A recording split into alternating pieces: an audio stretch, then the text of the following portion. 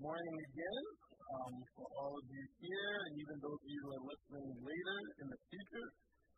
Good morning to you as well. God bless you. God welcomes you here. This morning as I was preparing this sermon, I was reminded by a story that Otis Moss is a pastor out of the south side of Chicago. One of my favorite pastors, one of my favorite preachers. Humbly, I think he's probably the best preacher in America. He's amazing. And he's telling this story about being back home and one of the old church mothers he grew up with, Mother Evans, and how she would always say, I'm just living between, oh Lord, and thank you, Jesus. And I think as much as we're excited to be here to worship together, I do think there's some of us this morning who are just between, oh Lord, and thank you, Jesus. And I think that's because today, where we sit in, is between what? Yesterday and tomorrow to come. And so for a lot of us, the oh Lord prayer is God's mercy.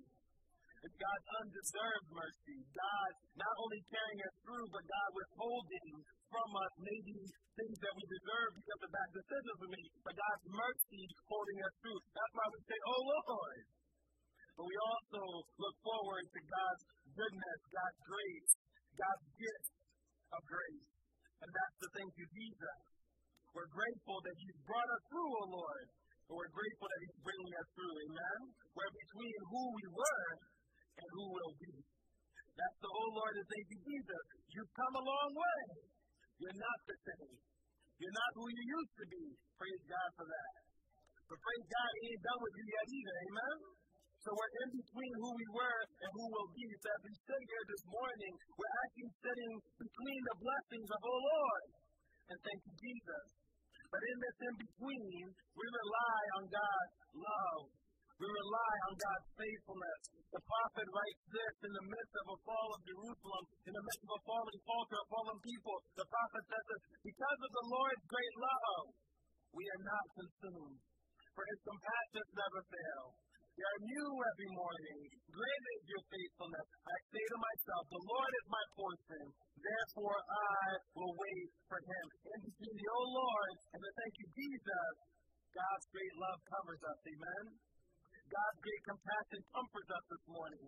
God's great faithfulness is consistent. God's greatness is our complete hope.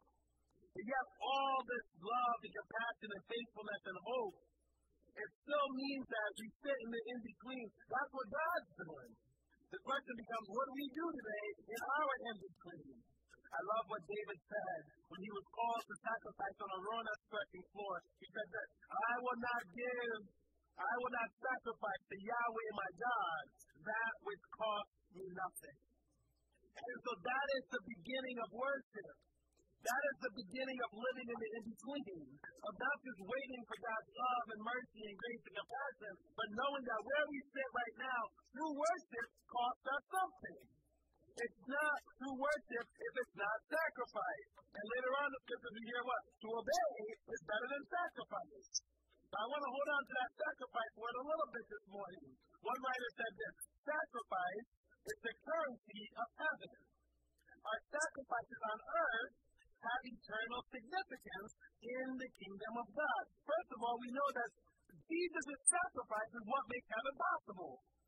Heaven would not be possible for us if Jesus did not sacrifice. Sacrifice is the currency of the kingdom. Amen? But a lot of times, we hold on to that sacrifice and forget the role that we have to play. I will not give to my God that which costs me nothing. Paul writes to the Romans, he says this, therefore I urge you, sisters and brothers, in view of God's mercy, to offer your bodies as living sacrifice, holy and pleasing to God. This is your true and proper worship. Do not conform to the pattern of this world, but be transformed by the renewing of your mind. Then you will be able to test and approve what God's will is, His good, pleasing, and perfect will. I will not give to my God that which costs me nothing.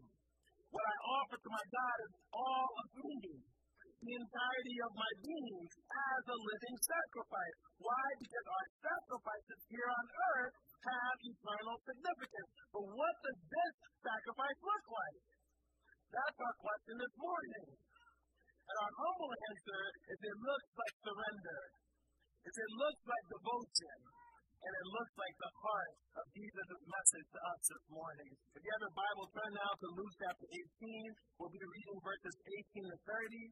We'll also have it up front so you can follow there as well. Starting at verse 18, Luke writes, "A certain ruler asked him, 'Good teacher, what must I do to inherit eternal life?'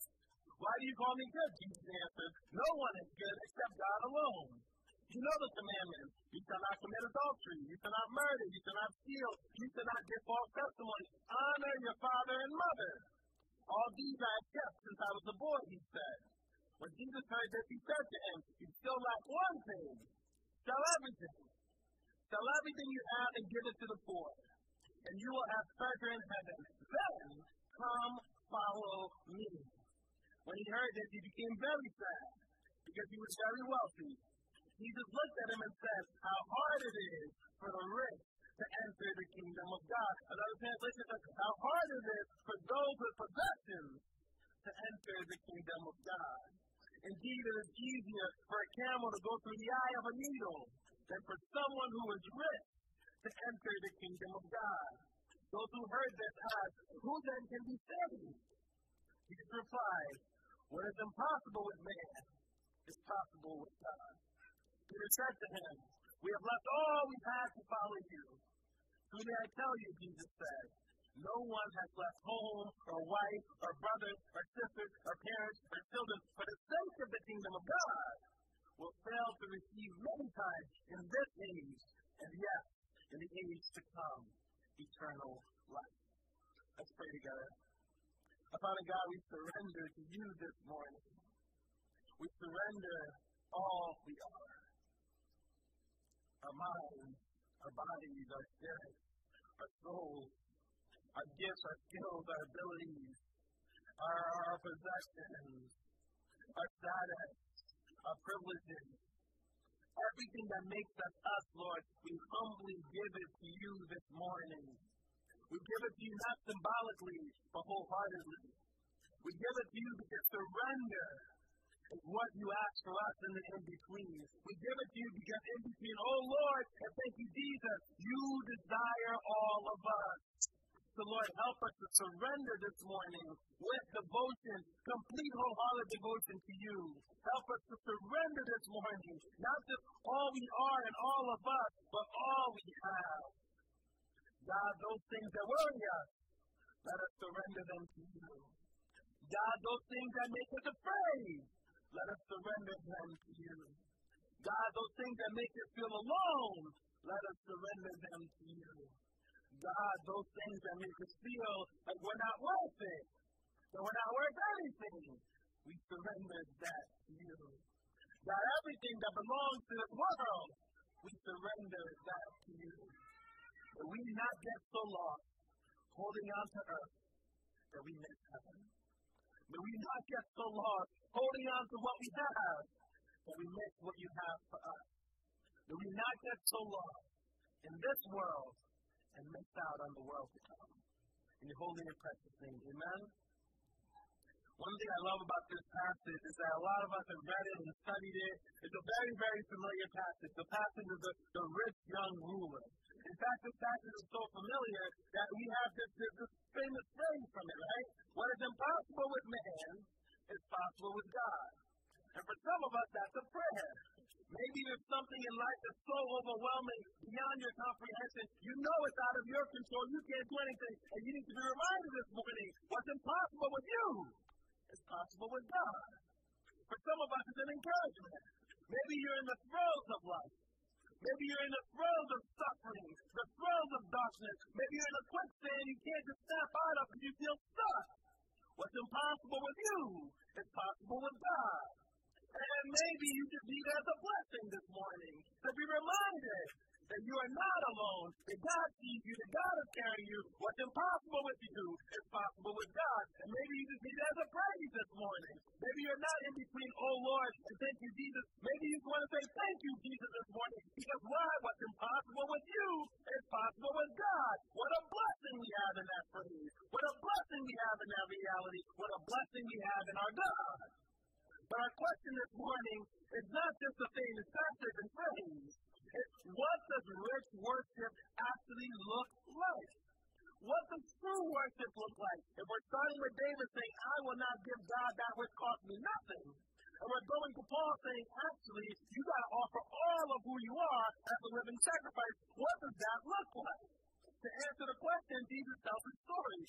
Luke tells the story of an interaction between Jesus and a certain young ruler. Now, the Greek is interesting here, because they call him archon, which in the Greek is mostly translated as ruler. But in some other places in the New Testament, it's translated as a prince or as a commander. Or I like to, my West African sensibilities, as a chief. The idea here is this isn't just a rich person.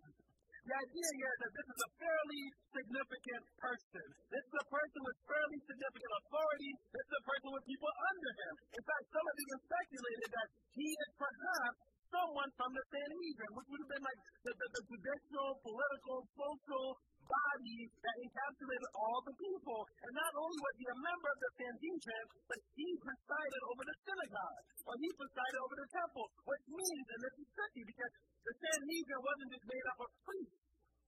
A lot of times we like to assume that it was the Sanhedrin, it was priests. I don't know if you know this, but sometimes in political institutions, if you know the right people, you get jobs.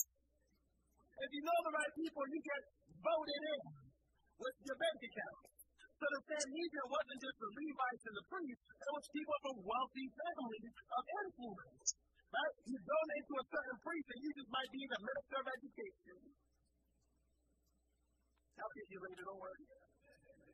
But the idea of the Sanhedrin, it wasn't just this holy group of people, the 71 that's uplifted in the history books, right? The idea was that you can actually buy your way into influence. We don't know anything about that in America. You can buy your way into significance to actually make the rules of the day. So this person, this rich young ruler, isn't just a random person walking down the street. This is a significant person. And I love that Luke says all this and doesn't give his name. Right? Luke is like, in this world, you're significant. To us, you're just a rich young ruler. And so this person, with the great significance, the ruler, the prince, the Sanhedrin mover and shaker, comes to Jesus and he says, good teacher. We got to stop there for a second. The word he uses for good is agathos, right? It means godly. It means essentially upright and someone who's essentially good. Meaning he's not just saying, Jesus, you're the best teacher. Or Jesus, you're my favorite teacher.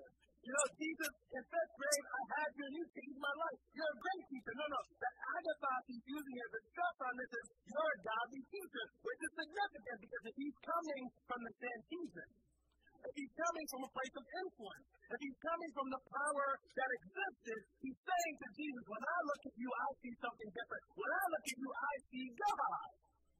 That's significant when he says good teacher. In fact, the word for teacher is closer to master. So it's not just you taught me, right? It's someone who's coming with a somewhat contrite heart and saying, I don't know everything about you, but when I look at you, I see God. What's up with that? When I look at you, I see someone who's commanding with authority. In fact, the word that's used for teacher or master here, the daskala, literally means someone who teaches the things of God, or another translation will say, someone who teaches the things of God for the people. So he's not just naming Jesus as like good teacher and like a place of like, oh, that's a nice thing to say. He is actually coming in submission. I think that's significant. Because a lot of times we go to the end of the story, right? We go to the end of the story and look how he felt stupid. But he comes humbly, I believe. He comes exalting Jesus for who he thinks Jesus is. And he comes saying, when I look at you, I see God. When I look at you, I see you teaching the things of God to us. I just have one simple question. Good teacher, agathos, the daskala. I have one question. What must I do to inherit the kingdom of God? Now, especially as we get ready for Lent, and then we go into Easter season, we talked about how the people back then, right? The Jesus came to the people, and they wanted an earthly king. That's true. We talked about how they come to Jesus, and they wanted someone who would take down all the power of Rome, the yoke of Rome, set up the kingdom of God. And that's true. But I'm afraid that when we only focus on that aspect of it, we focus on them only wanting a political power. not us in 2024, but we're not going to think political power is going to change anything. Not us. We're way ahead of that, right? But we only focus on them looking at political power. But you know something? There were people in Jesus' day who did not yet follow Jesus, who longed not for political power, but for the actual kingdom of God. And I think he's longing for the actual kingdom of God. He's looking around and seeing, man, I have all this influence and it's getting us nowhere. God, will you come? Will you come and begin your kingdom? And what does the kingdom look like? It's not just God on the throne, Messiah on the throne. It's a kingdom where God's power benefits everybody. Not just the Jews, not just Israel. There are people longing for God to make things right in the world. There are people longing for all evil to be done away with. In fact, the word that's used for eternal life here on Eve is an invitation, not just like when we think about eternal life, we're just like, we'll go on forever and ever and ever. That's not what's meant by that word. I know eternal throws you off, but that's English. Right? It's written in Greek, right? And so the idea here is not just existing forever. The idea was sharing in the life that God gives now forever. See the difference? If we're waiting for eternal life, we're waiting to die, or just to come back to begin. Jesus seems to believe that the life eternally starts today.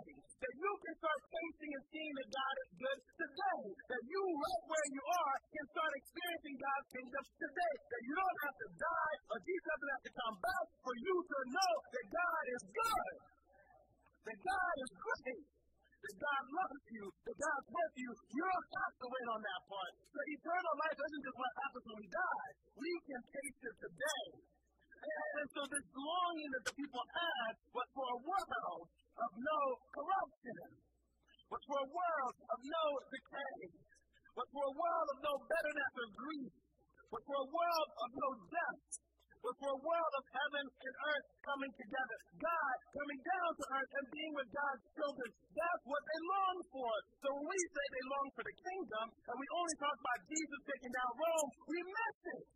Because there were earnest people who were trying to follow God and yearn for the promises of the Old Testament, which was God coming down to earth and making it good. They yearn for that. And so this is where I think the rich young ruler is coming from. He may not fully believe in Jesus and fully ready to accept everything, but he's like, okay, good master, one who looks like God, one who teaches us about God. When is the kingdom coming? I want to taste it today. And in the midst of all that, instead of working that out with him, Jesus does what every good teacher will do. He asks a new question. Why are you trying to sort all this out in his head, right? When's the kingdom coming? You look like the kingdom. You look like the Messiah. Like, I don't know, but you don't have the power. I'm not tasting this. I'm looking at the world as corrupt. I'm looking at the world as bitterness and death and brokenness. Like, when is it actually going to come? In the midst of him doing all of this, Jesus says, wait, why do you call me good? Why do you call me good? A question that arrests him. Because Jesus has to remind them that no one is good but God alone. There's two things that Jesus does there with that one simple phrase. One, he reminds them that if you're going to call me good, agathos, I don't just look like God because only God is good. So the first thing is you got to accept, am I a good teacher or am I a good savior? Am I a good teacher who looks like God, or am I God? Because your scripture tells you what? Only God is good. Only God is good. One thing they do with pastors, they like to call them reverend, right? I find that weird. There's many things about being a pastor that's weird. But I find reverend super weird. You know why? Because only God should be reverend. Only God should be reverent. You should not hold any one of us in the same reverence, in the same breath as you hold God. And that's the same pushback Jesus is giving here. Only God is good. So if you say that I am good, are you saying I am God? And before he can breathe, Jesus is also saying, okay, if I am good, and if you're good, what does that goodness look like? Right? You want to taste the command. You want to taste the age to come. You want to taste it now. You know the answers, right? If you want to get these in life, you know the answers. Follow the commandments. And he gets some basic ones, right? Don't kill. Don't steal. Don't commit adultery. honor your father and mother. Now, there's more people who believe there's over 600 commandments, right? These are other places that are summoned to two. Love God, love your neighbor, right? But here you get some 4 ones that I think is interesting because these are things that he can say if he's a quote-unquote good person, if he looks like he belongs in the kingdom, these are 4 that he could basically say, I did that. And he says that, right? I kept all these since I was a boy. When I was a boy, I was amazed by the audacity of this man. Part of me being amazed by the audacity is if Jesus came to my house, or if I watched and saw Jesus on the street and said, are you good? I'm like, well, Jesus, I'm only good because of you. I had a good Sunday school teacher. Yeah? But like to be able to look the God of the universe in the face and be like, yeah, I've done them all. I know you think you got 619, passed all of them. What? 1, 2, 3, 4, nailed them. Perfect. Perfect score. Doing great, right? And I think Jesus is asking him this question is wanting him to actually sit and think about it, right? Are you actually good? Have you actually been faithful? Have you actually done all these things since you were a boy? And he says, yes. And what I love about Jesus is he doesn't correct them, right? There's sometimes in Scripture where I would argue Jesus a little bit petty, right? I know he's the God of the universe, but there's sometimes where I feel like he says stuff and I'm just like, ooh, did you really have to go that hard on him? Right? You know, like it's just like you know the story when it's like the lady and then like you're ready to throw the stone, right? And we love that fact, like, you who's never sinned cast the first stone. Like that's painful, right? Because the older you've lived, the more sins you've done, traditionally. I'm not saying anything to older folks, don't email me, right? I'm just saying, law of averages, the longer you've been around, the longer you've had to sin, right? Young people, this is a win for you, go for it, right? But that's a very biting statement, right? Because it's just like, you pick up that stone and be like, well, I am 40 years old. You know what? I'm good. You know what I'm saying? Right? Like, there's a lot of times where Jesus, I think I would call it petty, right? Where it's just like, he could have just said it a different way, but he did not. And it was good and worked, right? But here, he's not. Here, he actually accepts what this man has to do. Like me, if you look at Jesus in the eye, if I was Peter, you know, Peter does well in this fact. He went to the end, right? I come to Peter and be like, boy, you know you ain't good. There's no way. There's 619. There's no way you did all of them. All of them, 619? I'm going to talk to your mama tomorrow, right? Like, there's no way. But Jesus accepts him saying, I've done all these since I was a boy. Because Jesus doesn't care as much about the commandments as he cares about his heart. Jesus doesn't care as much about him thinking he's good than whether or not he's actually good. So Jesus then answers, now you know the commandments, the rules that I kept all these since I was a boy, so then Jesus asks one more thing because he wants the heart. He wants all of you. He wants the essence of all you are. And he says, okay, cool, 619, you nailed it. Now I want you to sell every single thing you have. And I want you to give it to the poor. What's beautiful about this passage, a lot of times when Jesus talks about the poor, he talks about the poor being with us. And the command is for us to love the poor. And so a lot of times we ask questions like, well, I don't know how to do that, right? If you ever ask me that question, you don't know how to do that, I might point you to this passage because it's a struggle for all of us, right? According to Jesus, you're struggling to learn how to love the poor, sell everything and give it to them. Because Jesus is pulling him in this direction where it's not about how you think you're good, it's whether or not your heart fully belongs to me. Sell everything, give it to the poor. So where your treasure is, there your heart will be, he says later on in Scripture. But what Jesus is trying to say is that if you want to hold on to the things of this world, you're not going to be ready for the world to come. If you want to be defined by what you have and not who has you, you're not going to be ready for the world to come. If you want to be defined by your socioeconomic status, by the political power, by who your family is, by what you look like, by what education you have, you're not going to be ready for the world to come. The world is already here. And as this, the rich young ruler becomes exceedingly sorrowful because he was very, very wealthy. I think that's interesting. Because it wasn't him being asked that he's done all the commandments that woke him up. It wasn't him being asked, do you think I'm God? Do you think I'm good? That woke him up. It was a question of sacrifice for his sister and brother that woke him up. And I wish this story ended more happily. Right? I wish we get to heaven and he's just like, I don't like what Luke did to me. He did me wrong, right? I had a bad Tuesday, and he put it in that book, and now y'all think I'm I really think we're going to get to heaven, and we're going to have stories like this, right? Like, I'm like, I had a bad Tuesday, and Luke happened to be writing his little notes. You know, like, I really think that's what's going to happen when we get there, right? So maybe he did. Maybe he had a redemption story, a redemption song, right? Maybe he had that, right? But at this point in the story, Jesus seems to identify and challenge us by saying that what we hold on to actually has a bigger hold of us. And so the challenge to us is when we hold on to God, that's a good thing because God has a bigger hold of us. But when we hold on to the good things of this world, our education, our job, our socioeconomic status, our intellect, right? Our family connections, our political power. When we hold on to the things of this world, it actually has a bigger hold of us. And if you don't believe it, just enjoy the next 9 months in America. You're going to see it, right? You're going to see how much these things that we hold on to are actually holding on to us. And something else about treasure that I love about this is that Jesus is not just talking about do good now and you'll get gifts tomorrow. Jesus seems to believe that the treasures that God has for us is afforded to us today. Jesus seems to believe that it's not just about storing up, like building up your bank account in heaven, right? It's about the idea of saying this is so important to me, I can't hold on to it, so I trust it to you.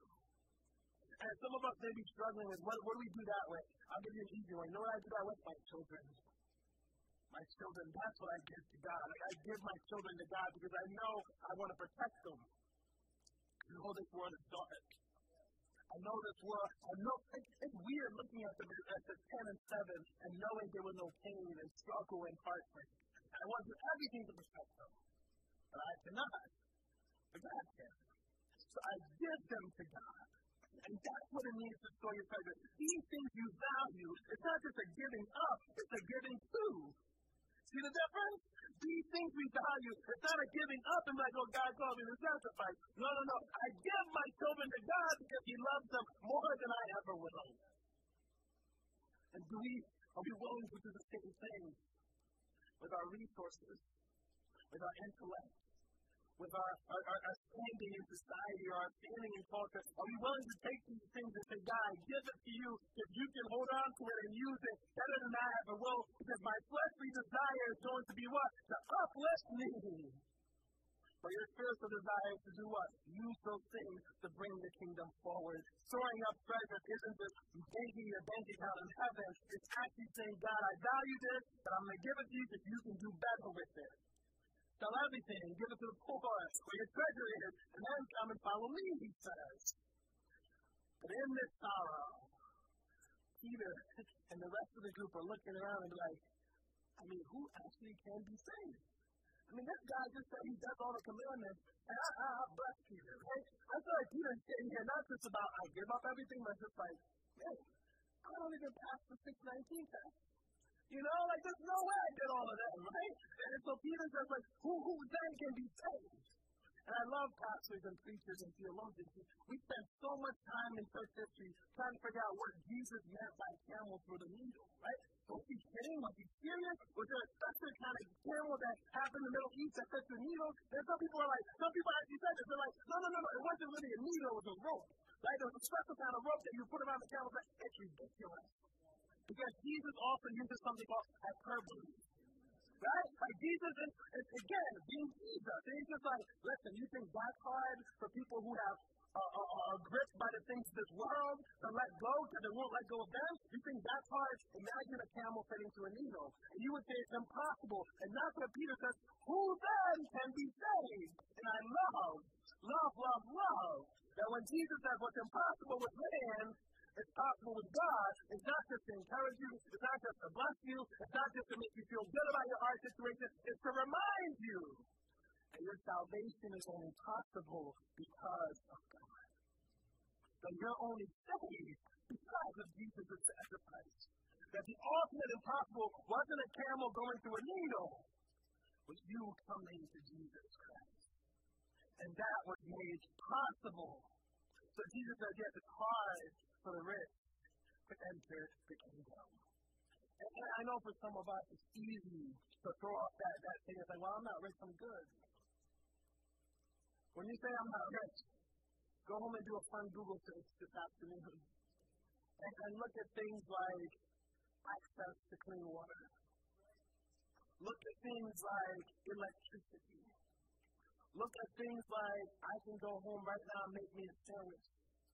And I eat another sandwich while I get ready for our national holiday in a couple hours. I want you to, you laugh, but it's true. I want you to look at things not like your bank account. I can even look at your bank account. That's another one. Because then most of us who have $100 in our bank account, we're among the wealthiest people in the world. So we don't get to shake off the yoke and say we're not rich. And I can be smug about it, but well, our father owns a cattle on 10,000 hills, right? Of course we're rich.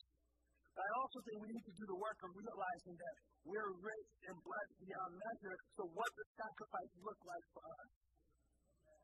What does sacrifice look like for us? Because you may not be rich compared to America's rich. But that's just one country in the world of hundreds of countries. And in those hundreds of countries all around us, you're very rich.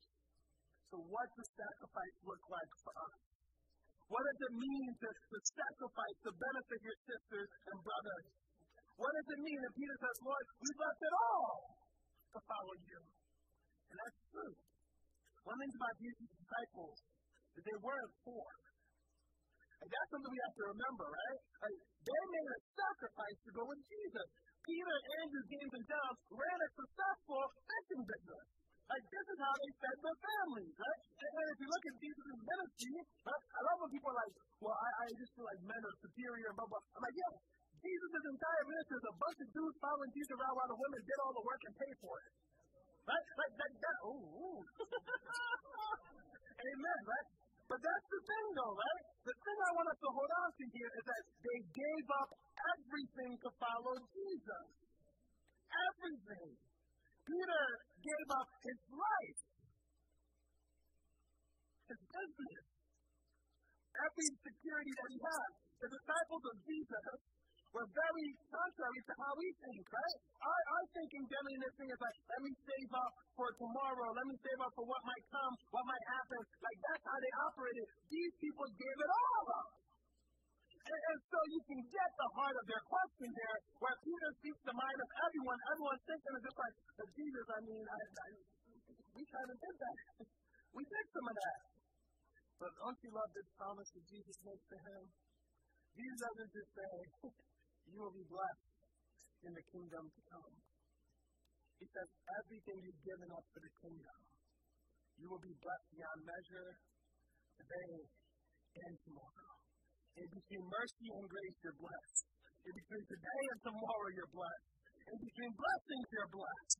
And I love that. Because God will take this verse out of context and be like, this is why I believe God wants us all to be rich and wealthy. That's not what the verse says. The verse says, give up everything for the kingdom. Not for you. Not for your family. Not for your country. Give up everything for the kingdom. And then you will be blessed in the kingdom. Not by the world's values, but by God's values. Because God's kingdom is breaking into this old world.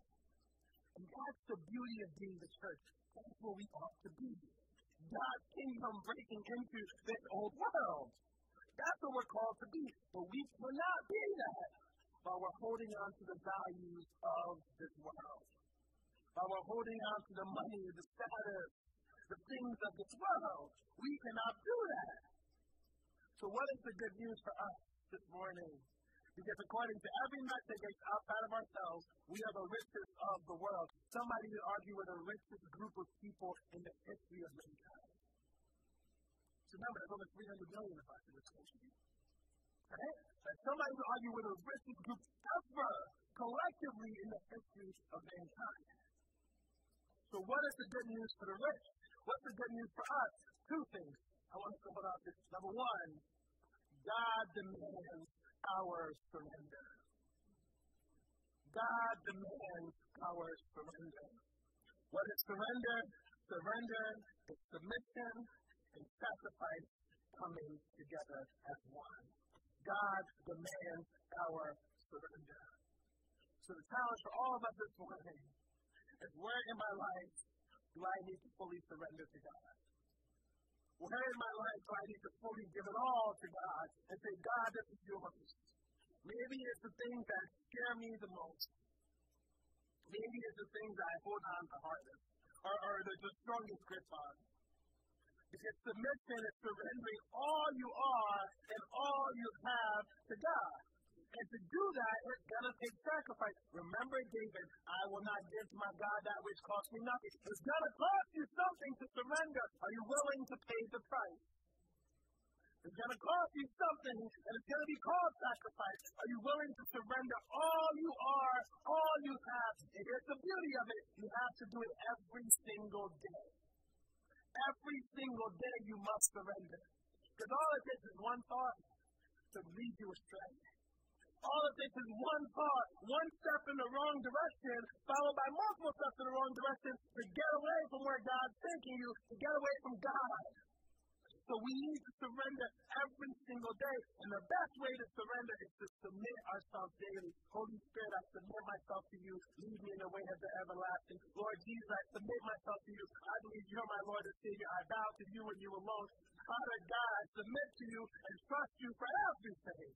We must submit every single day. Surrender is what we must do. The second thing that God demands, though, is not just our surrender, but our devotion. One writer says this: devotion is not about perfection, but about direction. I love that. Because some of us who grew up in the church, if we're honest, we grew up hearing that devotion to God is being perfect, or at least doing our best. And then we have all this guilt, and we're like, I'm not good enough. I fail, and I fall short. And we focus so much on the failure because we think that devotion to God is about us being perfect, when none of us will ever be perfect on this side of heaven. So if it's not about perfection, what is it about? It's about direction. Are you striving to love God and follow God with all your heart? That's what devotion looks like. You may stumble, but here's the thing. If you take 50 steps and they're baby steps in the right direction, even 3 giant steps backwards isn't enough to derail your progress. Right? But that's what it means. It's devotion. It's my direction. Am I walking towards God? Am I submitting to God? Am I being led by God? Am I actually striving to love God more every single day? Because if I'm doing that in devotion, God will bless it. But we cannot have that devotion without discipline. You know, when I was a kid, all I ever heard about Denzel Washington was that he looked good. Right? Like, I didn't even know Denzel was a good actor until I became like college age, right? Like, everyone in my community, that's all they ever said about Denzel. He looks good, right? But not only does Denzel look good, he's a great actor. I know he's one of the top 5 actors of the generation. I even put the same top 5 all the time, but that's just me. The thing about Denzel I love is that every now and then he unearths these gems. I heard him say this in an interview. He said this, right? Dreams without goals are just dreams. And ultimately, they feel disappointment. On the road to achieving your dreams, you must apply discipline. But more importantly, consistency. Because without commitment, you'll never start. And without consistency, you'll never finish. I love that. Because devotion is discipline, not duty. If you want to be following God, and you're like, you know what, I want to read my Bible more this year. I want to connect more with Christian friends. I want to actually spend time in God's presence. I want to do stuff that grow my faith. All of those is not about perfection, but about devotion. If it's about devotion, it's got to be about discipline. You can't just say, I want to be closer to God and not put the work in. And the work doesn't have to be perfect. It just has to be consistent. Why? Because without commitment, you'll never start it. Without consistency, you'll never finish. That's what it means. God demands surrender, and you're surrendering to God every single day. And God demands devotion. And all that devotion means is not that God wants you to be perfect. He knows you're not perfect. That's why He sent Jesus. That's why the Holy Spirit lives inside of you. Look around. That's why you're gifted sisters and brothers in the faith to encourage you and spur you along in the faith. Like, that's why you're blessed to do all this work together. But God does want devotion. And that devotion has to be disciplined and not dreams. Are you willing to do the work? Are you willing to sacrifice? Are you willing to say, here I am, Lord, in all of me? Are you willing to say, me, my hopes, my dreams, my skills, my gifts, my abilities, everything that I have, for as long as I have, it belongs to you. I offer it up to you. Are you willing to give God that kind of devotion? And maybe our rich young ruler just had a bad Tuesday. I hope Wednesday was better. But for all of us, I hope today is the day we choose to fully put ourselves on the altar and give ourselves to God. Amen?